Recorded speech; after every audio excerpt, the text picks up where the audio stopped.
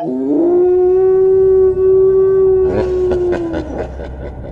you're planning on getting 3 sheets in the wind this Halloween, treat yourself to the best in booze at Good Spirits. Located at 1202 1st Street, Jessup, Georgia. So remember, Every witch and werewolf, ghoul and goblin, fang or claw, lift your spirits with Good Spirits. Not responsible for magic potions, creature comforts, or liquid courage.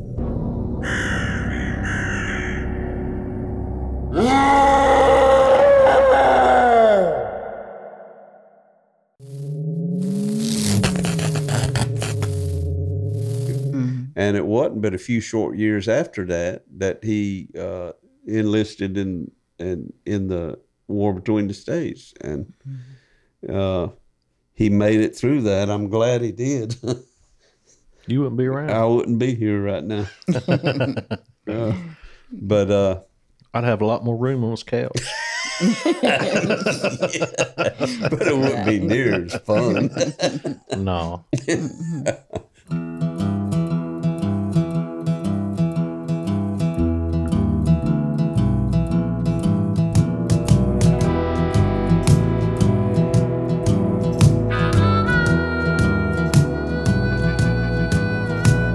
Something in the water taught me how to crawl. Something in the water taught me how to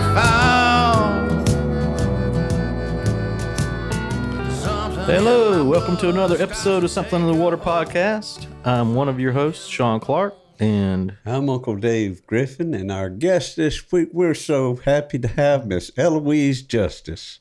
Thank you. Right here in Waycross, Ware County, Georgia.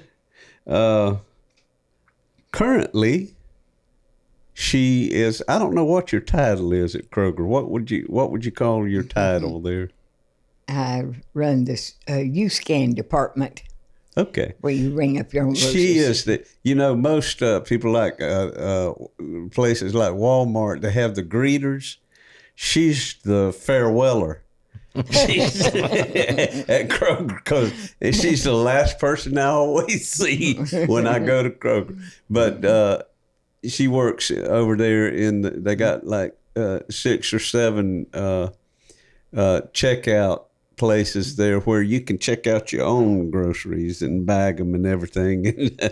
And she's the supervisor and helper right there in that section. And probably 3 times out of 10, I'm going to have an issue with them machines because it's always barking at me saying, "A Kroger associate will be with you in just a moment." And I say, "I've done something again." Well, we are glad to have you, Eloise.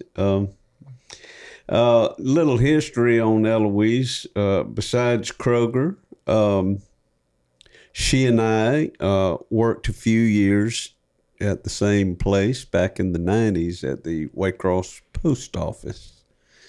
And we got some stories we could tell you, but we won't. And she's also one of the, as long as I've known you, I've always associated you with dancing. Mm-hmm. And so kind of let the folks at home there, how did you get into dancing? After the children graduated from high school and left home, and it was something I just started doing, and I took clogging lessons over in Blackshear, and then had to quit because my daughter was in band and the other one was in gymnastics, so I didn't have time for my clogging, so I just let it go and waited until they graduated and left home, and then I did what I wanted to do. There you go. I'd go to the bluegrass festivals, and they used to have a group of cloggers there. Yeah. And I wasn't in that though, and I never was. But I started clogging by myself, what they call freestyle. Yeah. I clogged by myself, and I'd created my own steps. Right. Routines. And routine. And from that, I started clogging up on stage at the bluegrass festivals. And then Millwood Drive Band, Okay. they started taking me everywhere they played, and I would clog. And ended up people that knew me everywhere I go, if there's some music that I can clog by, they want me to clog. You're going to clog for us. You're going to clog for us. So, Well, you must be good at it, then. I mean, I'm sure. try. I'm sure you are. I'm pretty sure I've seen you dance before. I've used to help Paul Lee run sound out there at Twin Oaks. Is that some of the places you would do it? that's where I'd clog. I've probably seen you too. Twin Oaks is a bluegrass park Slaughterville? between Waycross and Hoboken. It's probably about 8 miles from Waycross. Isn't that Slaughterville? Slaughterville is the name of the little community there, but it's High Rock Road. Is that the name of the road? High Rock. And there's a church that sits out High Rock on the right, on the way to Twin Oaks Bluegrass Park. I can't remember the name of the church, but High it's Bluff. High Bluff. That's right. And I should have known that because that's where all my Griffin ancestors are buried. I mean, talking about way back. Yeah. I was out there playing a dedication ceremony for one of the graves, and I got to walking around out there and kept following the headstones, and right way down the hill there underneath a big old tree, there was a Griffin tombstone in 1700s, and I thought, oh my gosh, I couldn't hardly believe. 1700s. Yes. Wow. Yeah, I mean, born in the 1700s at least, it's just, that grabs you a little bit. Because growing up, well, especially here in the South, it seems like, we pay a lot of attention to the genealogy and stuff. Your folks were from, were they from the swamp? Or Around the swamp. around the swamp? My grandfather used to own a farm. They came across South Carolina, Okay. and some of them had a farm up there in Round Claxton. And my great-grandfather died and was buried up there. Right. And eventually they come out on across to Waycross. And my grandfather had a farm out at Wasboro Oh, okay. long time ago. And then eventually he moved back over here to Waycross. And right behind Woodard Godwin Church Yeah. Chapel is a road called Strickland Road. And about 6 or 7 miles up that road on the right-hand side, there's a little clump of pecan trees. And that was his farm up there. How about that?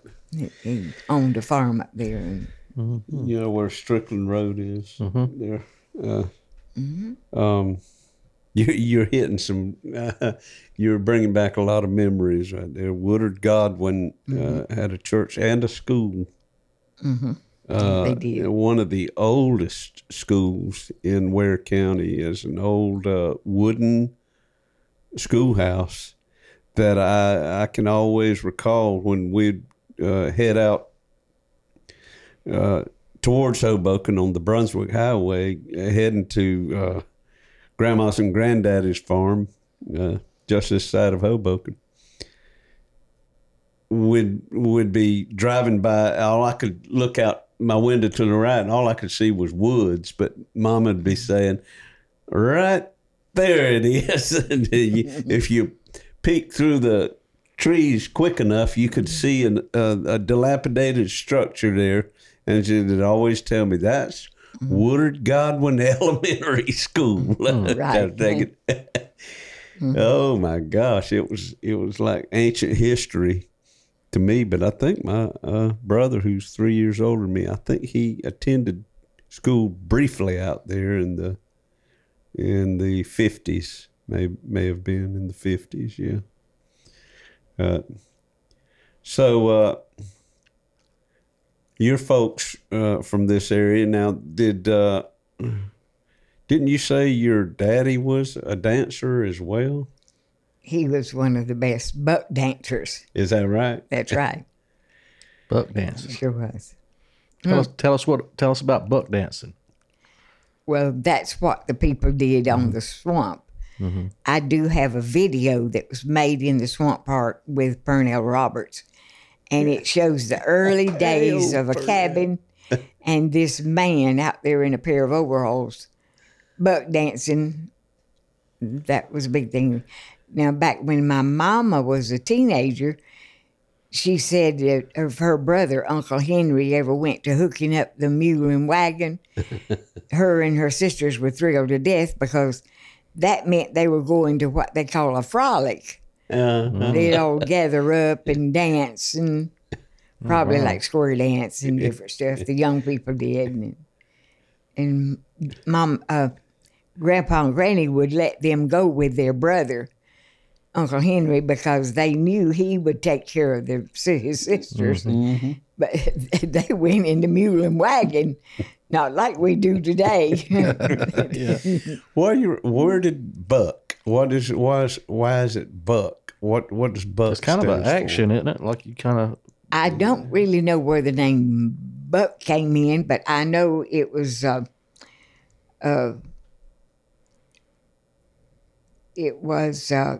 sound of the feet. Uh-huh. They tapped out of. And the buck dance, you know, I'm thinking of several things. I remember when I was little, I owned a pair of white bucks. Shoes were called white bucks. Uh-huh. But why those? I don't know if probably a before that. shoe was called a buck, and that could relate to the dance. But They might have did the dancing in the white buck shoes and therefore got the name buck and dancing. what about buckboard? I remember the term buckboard, like on a wagon. Buckboard, so they might have danced on a board or something. I've heard of that being done. Like Don't up they throw in like Tennessee a piece of plywood out and dance on it? And you were saying that there's different styles in different regions too. You talking about? Yes, I know. Up in North Carolina, when they'd have the buck dancing contest, they would put them up on a table so they could hear the beat underneath the table, and that's the way they were judged by the beat coming off of their feet on the table. Wow, that's neat. So you got buck dancing. I've always heard clogging, and What was the other one you were telling us about shuffling the feet? In Kentucky, they do the slewfoot. slewfoot. It's called slewfoot. The Kentucky slewfoot. Yep, that's what they call it. A group of people came down here to the Bluegrass Festival, and some people from this Bluegrass Festival saw how they danced, and they brought them down here so we could watch them dance. Wow. And it was, they don't pick their feet up as high, and they slide their feet. Yes, it's what's called slewfoot. Is it still about the noise, or is it? No, they don't make a lot of noise. Yeah. It's just the action. It was different. That's up in the hollers and the hills and the hollers up there. I've seen a lot of that dancing on movies. When you're on the hill, you got to keep your foot close to the I've dirt. seen them though. I think I know what the slewfoot is. It's kind of just it's like you say, it's a slide more than anything. They do a lot of. But they're good at it. I mean, Who was the Jesco? Where are they from? He's from West Virginia. West Virginia. His daddy was famous. The Whites. Jesco White. White. He's kind of a train wreck, but his daddy was on the Grand Ole Opry, I believe. I think his name might have been Donald White, Donnie White, or Was something. he a like that. dancer? He was a dancer, and that's where Jesco got it from. But Jesco was Jesco got all probably into drugs, and in his 50s or so. Or, yeah, he's 50s. Now, Yeah. I don't know for sure, but I think the clogging came from the Irish. Them doing like the river dance thing. Mm-hmm. Clogging is a lot like that, but they add the higher steps to it in the Irish. In the Yeah, they get up high with the RSG. knees. They added the high kicking their feet around and everything, but it's basically like clogging. Mm-hmm. It's amazing. It's a lot like songs and music and everything. Dancing it's always been intertwined with the music, but it's got its own History. history. Stands alone outside of the music. I mean, you got different dances. You got different stars among the dancers. Yes, you the do. ones that names that really shine. Yeah. Well, we had a little brief history there at the post office, and we kind of know a lot of the same folks through that and everything. And so how long is it? That was back in the 90s. How long were you there? 10 years. 10 years. That got you vested with a retirement. Or I did. did no? Unless they branded you a what was it, casual? Right. Was that what they hired you as? And that kind of aggravates me a little bit in the way that they were able to. If they hired you as a casual, they didn't have to do anything as far as benefits or No. retirement, insurance, health insurance, none of that stuff. That was a shame, too, because y'all worked just as hard as the rest of us did. I started there in 85 as a part-time flexible, with the emphasis on flexible. They would work my bony behind any way they wanted to. And eventually I moved into full-time.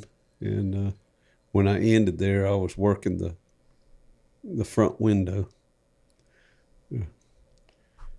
And Well, now I have to tell you something. I had an edge over a lot of the others. I guess it's been long enough time I can tell you. yeah. But I worked 10 hours every day I worked there. Really? You didn't know that. No. So you got Overtime. 50-hour weeks or more. You know, I was talking with Phil Larissy one day about what we're making, and he says, heck, you're making as much money as I am almost. I said, yes, but you're doing yours in 8 hours, and I'm doing it in 10 hours. Yeah. I did 10 hours every single day, It's a long time, long hours. but I made good money. You know, I made more money that way. That's right. I was a good worker, so they let me work as long as I wanted to. Mm-hmm. That's good. We had some good and bad times down there. There was quite a few characters, too, that worked down there. What struck me about it was, well, I've always loved to kind of observe the human condition. You know, I pay attention to people and how their little quirky ways and stuff. I just sit back and observe them. You know, the one thing about them folks down there was they would give you a nickname when you started working there. Everybody had nicknames. What was your nickname? Thermometer. Thermometer. Yeah. I've heard a lot of your nicknames, but I hadn't heard that one. Well, here's how the post office worked. They liked to take your biggest physical defect and ramp it up, you know. So the guy that had big ears, Radar? Arnold Hickox, they called him wagon wheel. You know, like the Conestoga wagons with the spare wheels on the side of the wagon. They called him wagon wheel just because his ears stood out. Wow. What was the thermometer about you being cold? Thermometer, I always used to wear a red Coca-Cola cap, ball cap, to work. I was working 3 o'clock shift in the morning, you know, 3 and get off at 11:30. And every morning I'd get up out of bed, throw that ball cap on, throw my clothes on, and haul ass to the post office and get there just in time to clock in at 3. So you were skinny and red on the top. That's why you were small. I had a red cap on, and I was thin as a rail. And Luther Thrift nicknamed me that. He said, "You look just like a thermometer with that cap on." He had a laugh. Eloise, Luther Thrift. did you have a nickname there? Not that I know of. I guess I was lucky. Yeah. Phil Larcy that you mentioned, I think they called him Satchel Ass. Was his nickname. Tom Barnes, his daddy originally was one of the postmasters in Waycross, Norman Barnes, but Tom talked just like this. He said, well, you could hear him, that monotone drone. You'd be sitting back there in the early hours of the morning, you'd hear that just cutting through the phone. They named him Motorboat.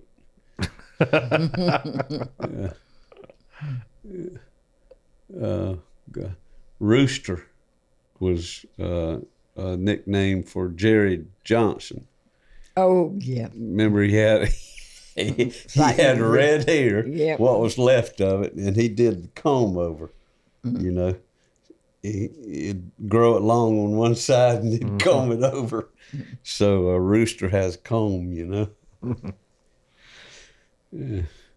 And had a bunch of times there. Did y'all work together? Yeah, we You did and Eloise? briefly. I mean, I was up front starting in '93, and you, if you started in '92 or '93, we most definitely worked in the back because I did work. That was where I worked, was as a clerk in the back, throwing off them. I worked in them newspapers many a night, and I recall you there. The biggest test that I ever had at the post office was Wayne came over there to me one day, and you know where they kept the classified mail behind that in that cage, locked the doors all the time. Came over there to me one day, and he said, "Come with me," and he took me over there to where the classified mail unlocked the door, and told me, said, "I want you to go in there and clean that room. It needed cleaning. Hadn't been cleaned in a long time." And I said, "Oh, sure, you know." I thought it was just like any other job. So I went in there and took my cleaning stuff and my rags and everything, and I went to cleaning. And I stayed in there till I'd wiped every shelf and everything clean. And finally I looked around and I said, well, I guess I've got it. So I hollered and told him, all right, Wayne, I'm ready. So he locked you in there. I thought he'd come and unlock the door, and I thought he'd let me out. He come in there and pulled out a pair of white gloves. Oh no! Pulled out a pair of white gloves and went to putting them on his hands. And I thought, oh, Lord, I'll have a heart attack. He was fixing to give me the white glove test. And I didn't know that's what he was going to do. Yeah. So you can imagine how nervous I got. He put them gloves on and he went to going around that room, rubbing them shelves and then looking at that glove. And he got through. There weren't a speck on them gloves. He said, you passed. I took a good deep breath. I passed. I cleaned the room. Heck yeah. He didn't lock you back in there, huh? But I never forgot that experience, because when you take that white glove test, boy, you get nervous. Mm-hmm. Yeah. But I passed, so I was happy. Well, tell us some of the places that your dancing has taken you. Well, I started clogging, I think, at the bluegrass festivals. Mm-hmm. And then I went to Nashville, Tennessee on a tour. And just as I got through eating, they called my name out. And I looked around. I said, they called my name? And they said, yes. And it was Barbara Mandrell's guitar picker. Oh, wow. Oh, boy. And he said, I hear you gonna clog for us. I said, I am. So I walked up on stage and he looked at me and he said, how fast do you want me to pick? Oh. I looked at him, I said, as fast as you can. I don't dance slow.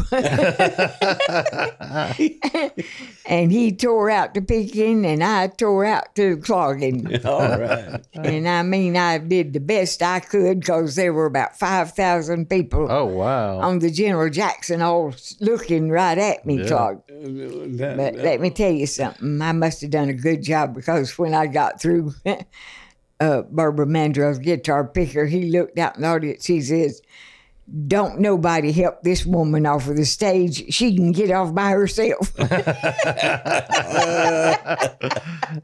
And I walked right off that stage and right back to my chair. All right.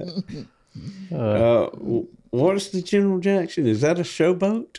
Is that a boat? A dinner cruise. Okay. It You was eat on dinner. like a paddle wheel boat? Yeah, something like that. It Kinda goes down to riverboat? the town of Nashville. Yeah. It cruises down there and then comes back. Yeah. You have dinner and a show. Mm-hmm. So somebody set you up, didn't Yeah, they did. I'm afraid so. And I went with another group on down the Cincinnati, Ohio River. Mm-hmm. And we got on the boat and we could see the Cincinnati Reds playing baseball over there on the side. We were going down the river and we could see them playing baseball over there. Yeah. We didn't have to pay to see them play. We could watch it off of the boat. And of course, there were some people on the boat that knew I clogged, so they put in, you got to clog for us. And so I clogged on that cruise. Yeah. And of course, I went to Myrtle Beach and I've clogged there. And everywhere I go, if there's somebody there that knows I can clog, naturally they want me to clog.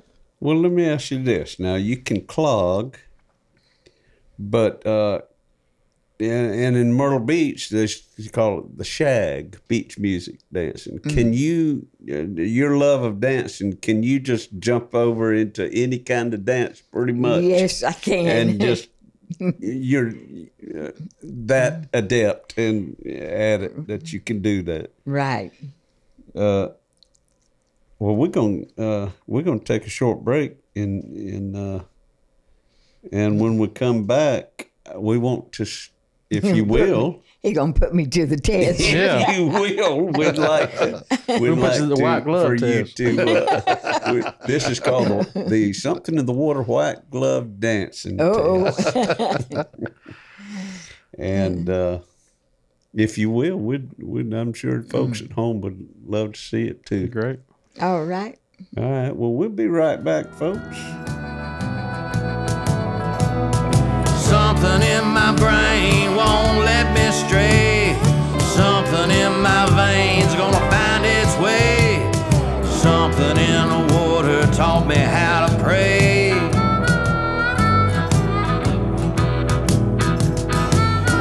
When that cold black water finds its way into your veins, you'll never be the same. Well, everybody, hey, we're back.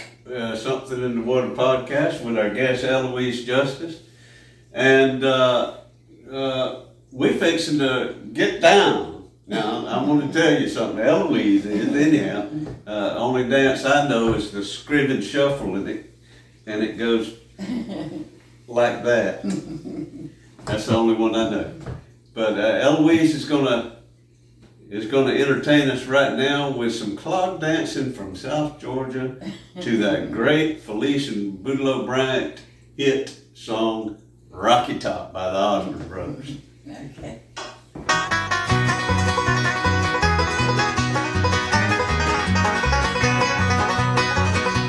Wish that I was on old Rocky Top down in the Tennessee hills. Ain't no smoggy smoke on Rocky Top, ain't no telephone bill. Once I had a girl on Rocky Top, half man, the other half cat. Wild as a mink, but sweet as soda pop, I still dream about that. Rocky Top, you'll always be home sweet home to me. Good old Rocky Top, Rocky Top, Tennessee. Rocky Top, Tennessee. Once two strangers climbed old Rocky Top, looking for a moonshine still. Strangers ain't come down from Rocky Top, reckon they never will. Corn won't grow at all on Rocky Top, dirt's too rocky by far. That's why all the folks on Rocky Top get their corn from a jar. Rocky Top, you'll always be home sweet home to me. Good old Rocky Top, Rocky Top, Tennessee. Rocky Top, Tennessee.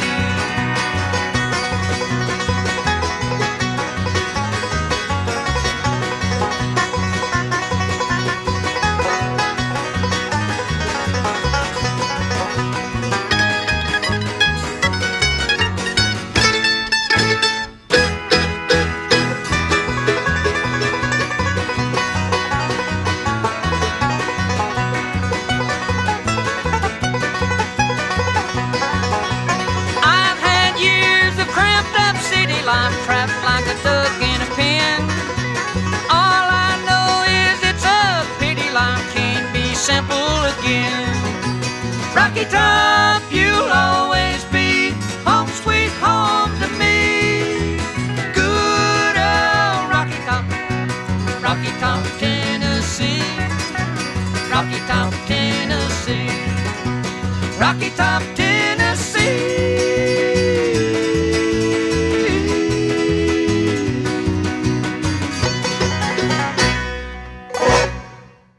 And that was with rubber soled shoes, folks. I do better with the leather. The Beatles album. Are we rolling? Yeah, he didn't tell you he was going to have to dance for your supper. Oh, You didn't bring the right shoes, did you? no. Leather slides. Well, you better. sure can cut a rug. Thank you. Yeah. I told him he hadn't never seen me do Wipeout. He wouldn't. Oh, is that's the one that was the jackhammer? I shake my behind. One guy says it's just like a jackhammer. I told him you might not want to put that on there. Eloise, we're trying to keep this PG, I okay? know it. That might be for next time. We'll have you back. Oh, yeah, that would have been. That would. And do you actually do that that particular dance to the song "Wipeout"? Yes, I do. The old Ventures song. Right. Down. Yeah, I do another dance to the na na na na na na, and then when them drums go boom boom boom boom boom boom boom, that's another whole thing. That's when the jackhammer comes out. Right. Yeah. Well, that was Well- nice. Thank you for doing that for us. Yeah, we appreciate that a whole lot. I think the folks watching probably got a kick out of it as well. I see why everybody wants you to dance. Yeah. they Yeah, do. it's something that you've been doing for a long, long time. Yeah. We was talking during the break too about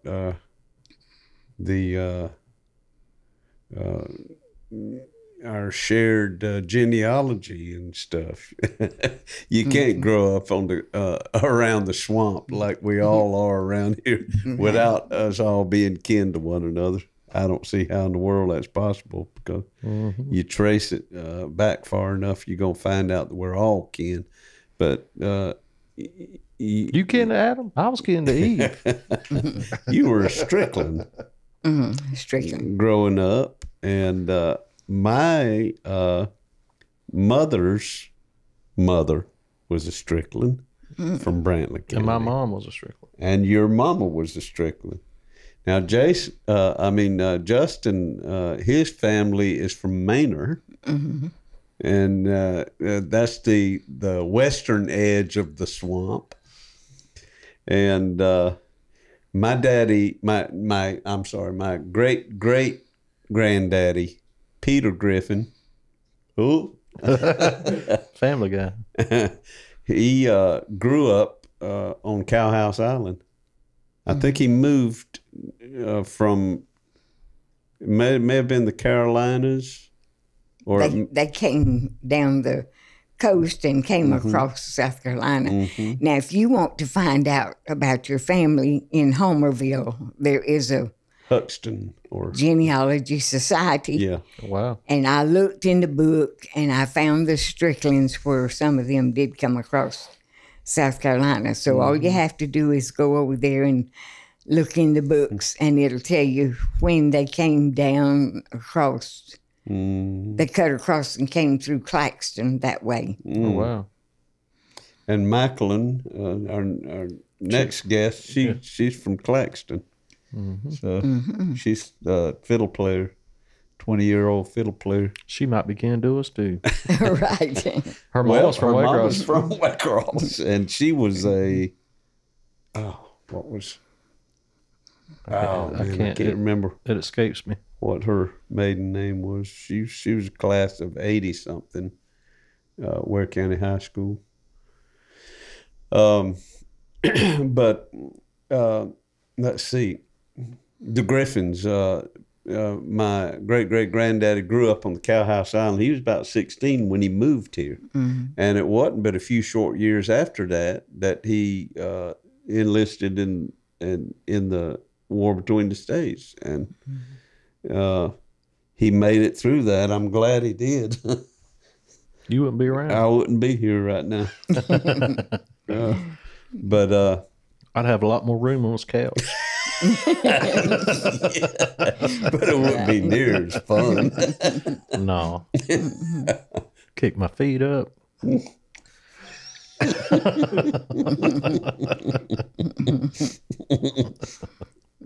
Oh, there'd be somebody else sitting right here, I'm sure. Yeah.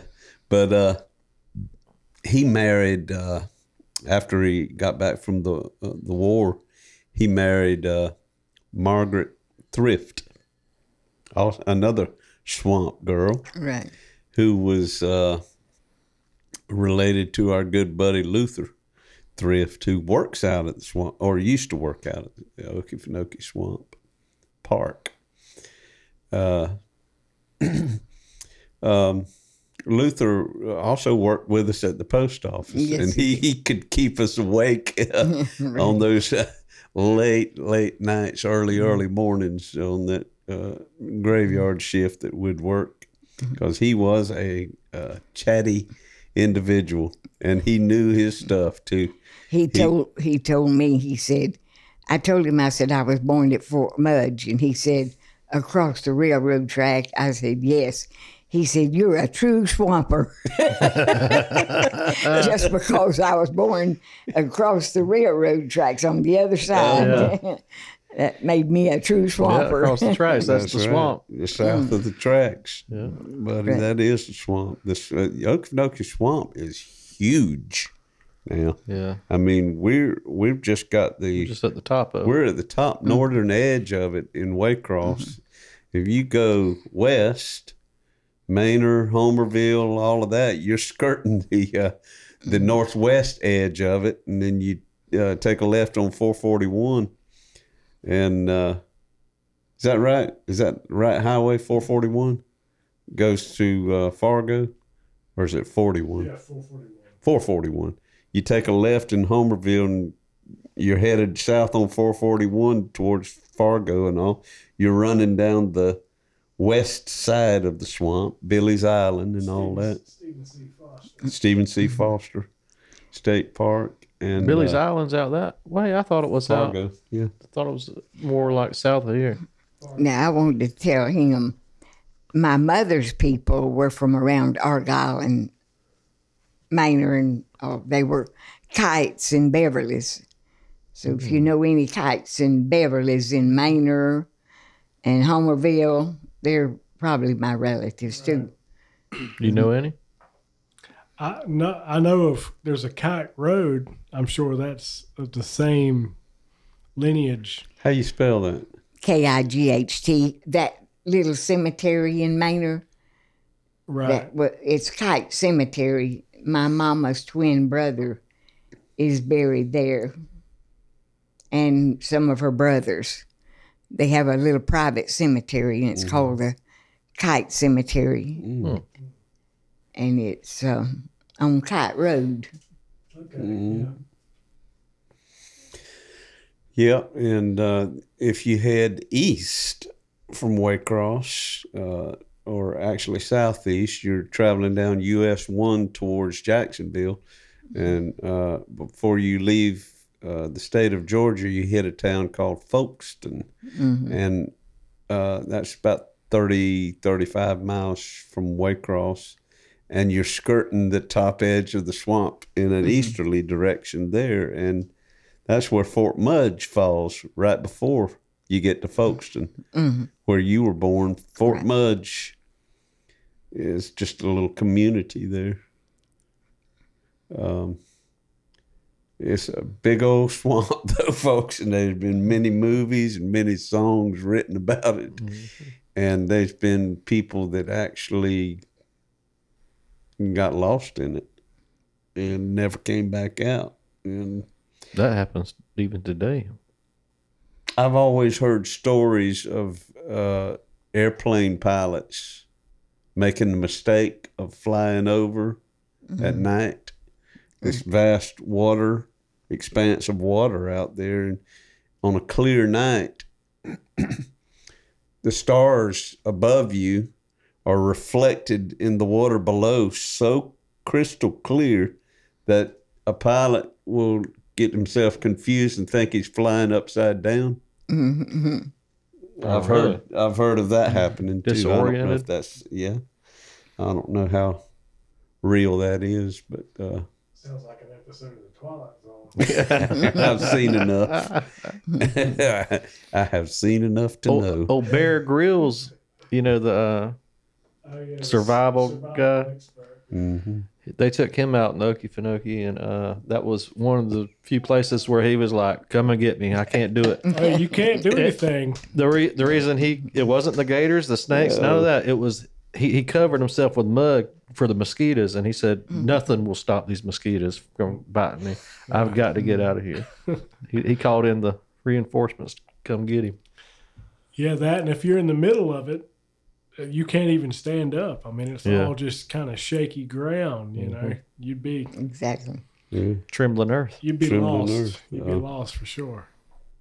Standing on shaky ground. That's an old song too. Now, I've heard the story that's why we don't have no hurricanes that ever came in here over the swamp, was because of the vapor from the swamp vegetation, that there's a vapor that hovers over the swamp. And when the storms come in, they don't come through that vapor. They go around it every time. I flat out believe that. I've Because had you've that never, same ever heard thought, of one coming. you know? Is it the I don't know what they call it. I always thought it was the depression. There's some or something to do with the water. Or but in the And bottom the- of the water And or the vegetation vegetation together. down there, and then it's rotten and it's on top of itself, and then it causes all this gas and stuff. Right. the moss. Peat moss. Peat Peat moss, moss. that's what I was It just keeps on decaying. Yeah. That's what the floating islands are made out of.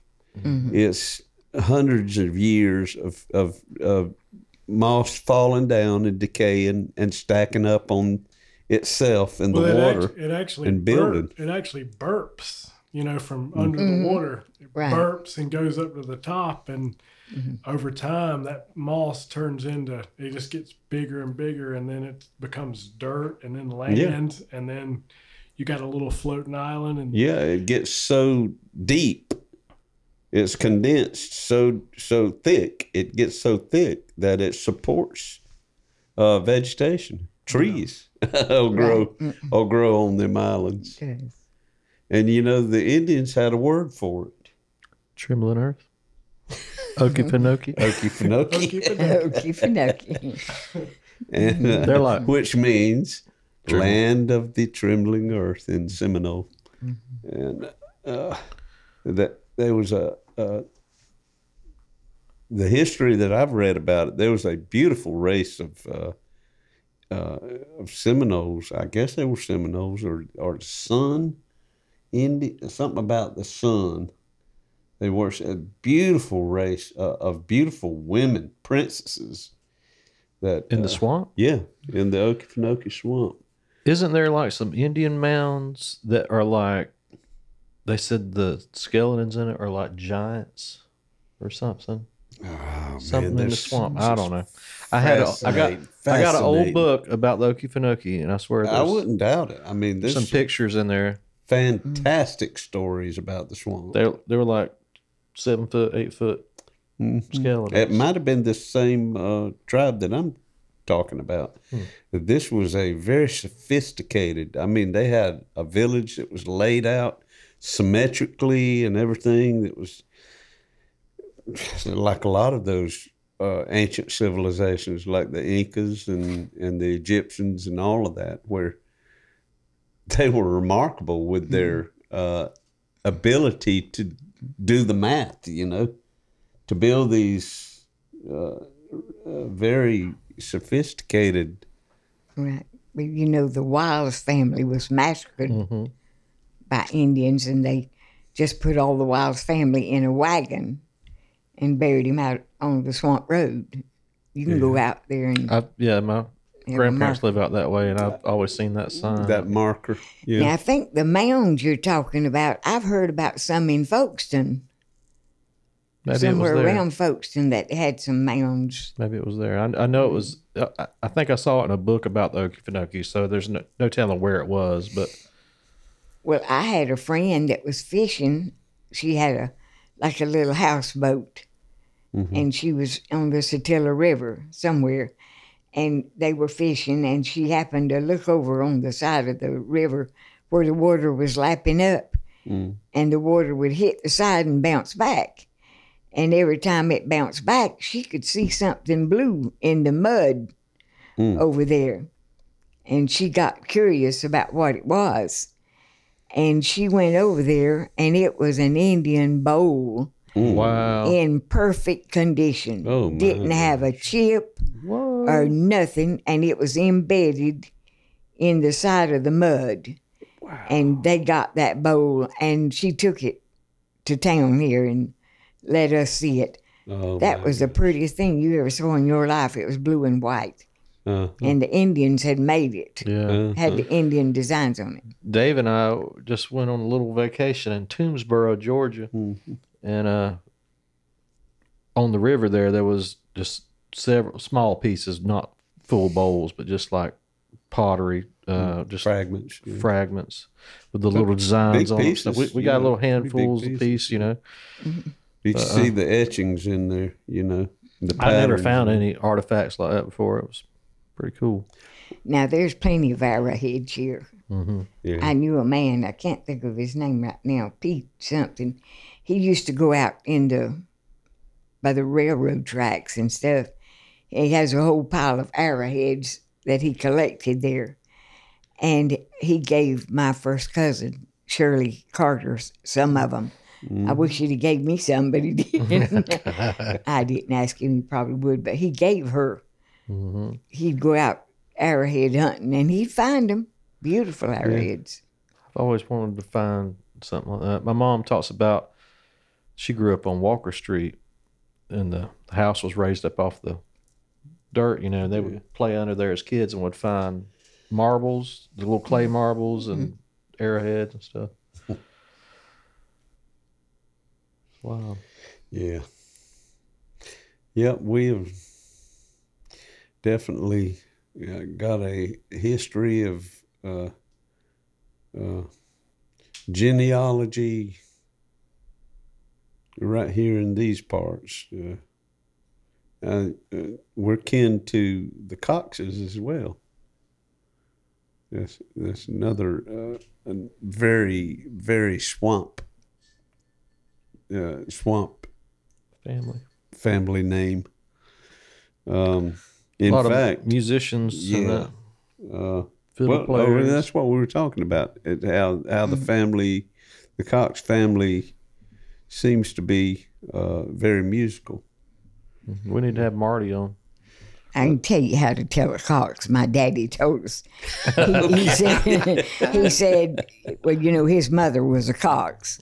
And Dad would say, he'd tell everybody, every Cox, he never ever saw a Cox that couldn't sing, dance, or make music. Yeah.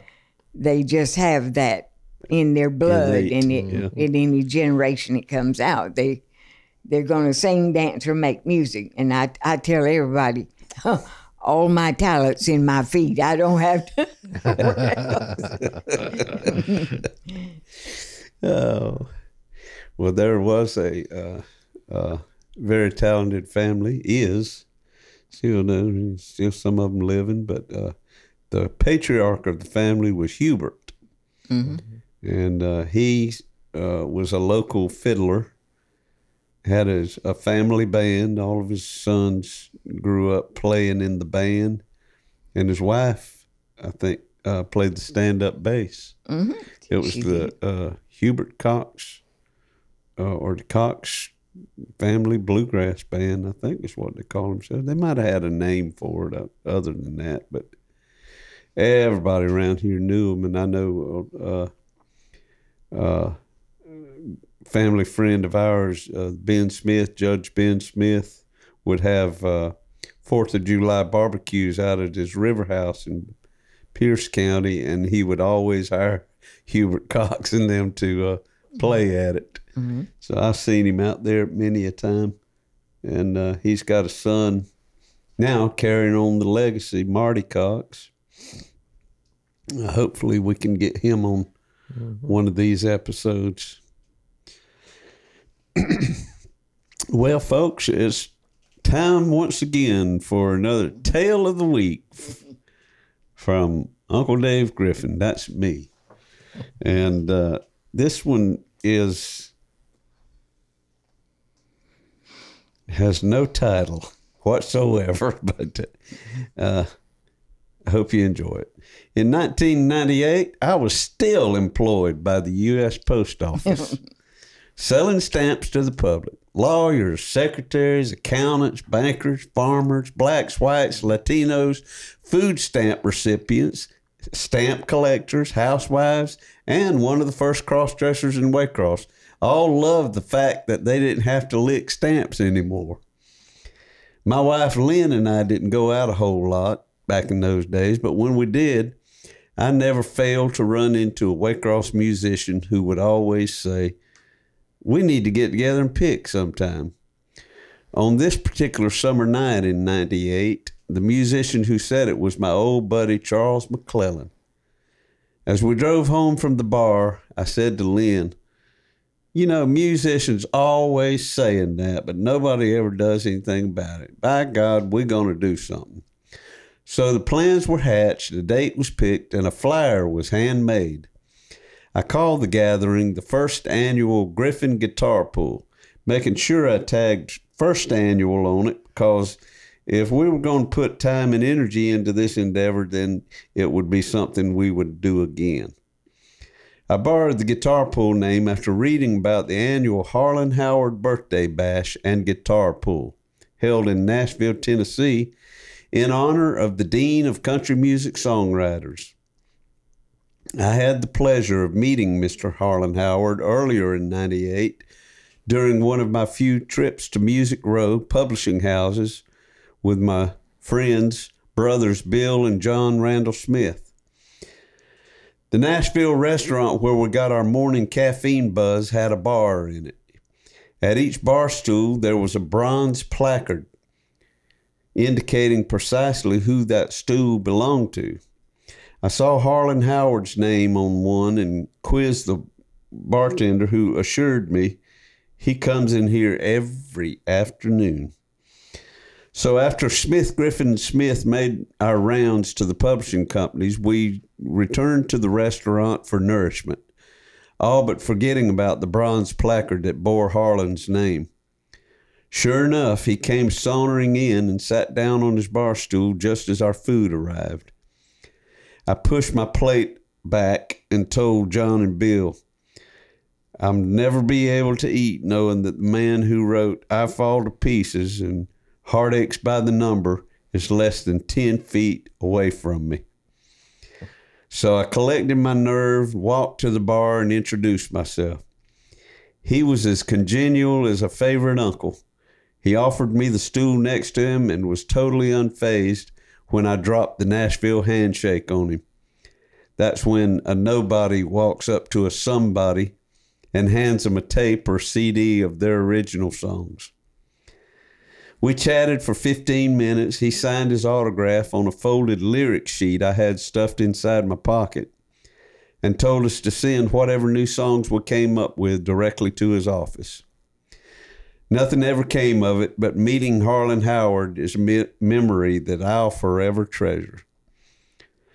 The first annual Griffin Guitar Pull was planned for the Saturday following Thanksgiving in 1998. About 20 people showed up, including this guy right here. He was there. He's been at every one of them. All 23 of them. About 20 people showed up with guitars, alcohol, lounge chairs, and potluck dish for supper. We set up a small sound system on the back patio and played music till midnight. It felt good. By 2001, the Backyard Gathering had taken on a new name, the annual Gram Parsons Guitar Pull, in honor of the man who spent the first 12 years of his life in Waycross, Georgia. Later, as a member of the Byrds and Flying Burrito Brothers, Gram Parsons pioneered a new musical genre by fusing country, R&B, and rock and roll together to form what he called cosmic American soul music. My wife and I were unprepared for what happened that Thanksgiving weekend in 2001 when over 200 folks gathered in our backyard and home. The music played, people sang and danced, and the local police showed up at 2 a.m. to lay it to rest. The next day, we woke to find 8 dirty footprints in our bathroom jacuzzi tub and decided that it was time for a change. So in 2002, with the help of local Graham Parsons historian and songwriter Billy Ray Herron, I booked Walter Egan and the Brooklyn Cowboys with Lana Hines, along with John Cornell, for the first open to the public Graham Parsons guitar pool. It was held once again on the Saturday following Thanksgiving at our local honky tonk Little Nights. Between 5 p.m. and midnight, guests were treated to a cosmic American earful of music from supporting acts. My nephew Graham Griffin, my daughter Megan Griffin Stewart, C.C. Ryder, Luke the Drifter, the Holy Smokes, Brack Haynes, Sean's band Jack Cadillac, Johnny Davis, Greg Hester, and Hickory Wind. The little backyard gathering that began in '98 is now in its 24th year. A full-fledged outdoor music festival offering 3 days of musical entertainment complete with RV and tent camping. Vendors selling everything from food, clothes, and jewelry to art, incense, and wood burnings. And an audience full of love, peace, and reverence. Through the years, fans have come to Graham's hometown guitar pool to hear the music of Marty Stewart, Firefall, the Kentucky Headhunters, Leon Russell, Charlie Louvin, Dr. Ralph Stanley, Jim Lauderdale, Sneaky Pete Kleinow, Bernie Ledden, Ian Dunlop, Kevin Kinney, Randall Bramlett, Tommy Talton, Scott Boyer, Bloodkin, Lana Hines, Jim White, Faisal Starling, Grayson Capps, Jay Farrar, Elizabeth Cook, Rodney Dillard, Levi Lowry, Underhill Rose, and Daniel Romano. Parsons' legendary former road mangler, Phil Kaufman, has been down twice. And Stanley Booth, author of Dance with the Devil, The True Adventures of the Rolling Stones, has made a special appearance. The true essence of the festival, though, lies in the hearts of the supporting artists and musicians who love the music of Graham Parsons. From Canada, New York, California, Tennessee, the Carolinas, Florida, and Georgia, they consider it an honor to play Graham's songs on the stage in his hometown, Waycross, Georgia. Last year, due to the pandemic, we had to cancel our live event. But with the help of Justin Mercer and Caution Light Media, we were able to host a virtual online tribute with 20 artists performing their favorite Graham Parsons and Cosmic American songs. I have one thing. Dave, you've been in the music for many years, entertaining people, promoting the music, and even take time for someone like me that's not a great musician. I just use their great music to do my dance. Yeah. But without that, I couldn't. So on behalf of, I would like to give you this gift. Oh. Well, you know what? I've been sometimes I've been paid at gigs. Sometimes I've made a little bit of money, and sometimes I've made a little bit more. But I ain't never been. Oh, look, I ain't never been paid with a double legal quarter. Oh, wow! What in the world? That's awesome. Thank you. I appreciate that so much. We appreciate you too. That's two tails. Heads I win, tails you lose. Can I think you just became a betting man. I'm gonna let's see if I can. I'm gonna walk this over to the camera, Justin, and show the folks up close right there. Might not can focus that close. Can I do that? Yeah, you can bring it over here. I think so. Get it out. Yeah. I've never seen one of those. Here you go. You probably can do it better than me. Thank you. I appreciate that. Thank you for coming on. Yeah. Here. Thank you. I appreciate all of you all too. You've been just great. And That was a wonderful episode tonight. Well, folks, we appreciate y'all tuning in as well, and we hope that y'all will continue to watch our little podcast and communicate with us if you'd like. Tell us what you think, or give us some advice. or tips, pointers, whatever you think, you can just shoot us a message at Something in the Water Podcast at gmail.com. Yeah. And we also have a Patreon. If you'd like a little bit more Something in the Water Podcast, we do a thing on there called The Deep End. And they can search, where they search, Justin, The Deep End or Something in the Water? Something in the Water? Yeah, you can go to the Facebook page and you'll see a link to the Patreon, or YouTube. There'll be a link to the Patreon. You can follow that and subscribe. All right. Or you can just go to patreon.com, I guess, and search for Something in the Water podcast. Something in the Water or The Deep End. And you'll be able to find us one way or another. And the good thing about it is that the Patreon account is a mere $5 a month. Folks, you can't get entertainment for that cheap. Not nowadays. No. And as good as it is too. Yeah. Now I'm bragging a little bit, but our deep ends have been known to shave the legs of certain folks, curl your hair. Well, we do like, on the deep end, we do like to get out there a little further. So it's something that you might enjoy there. But once again, thank you, Eloise, for being our guest. And Thank you all. we shall see y'all the next time. When the cold black water finds its way across through your veins, it just might seal your fate.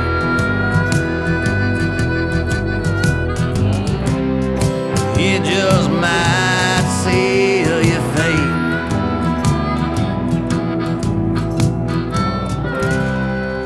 It just might seal your fate.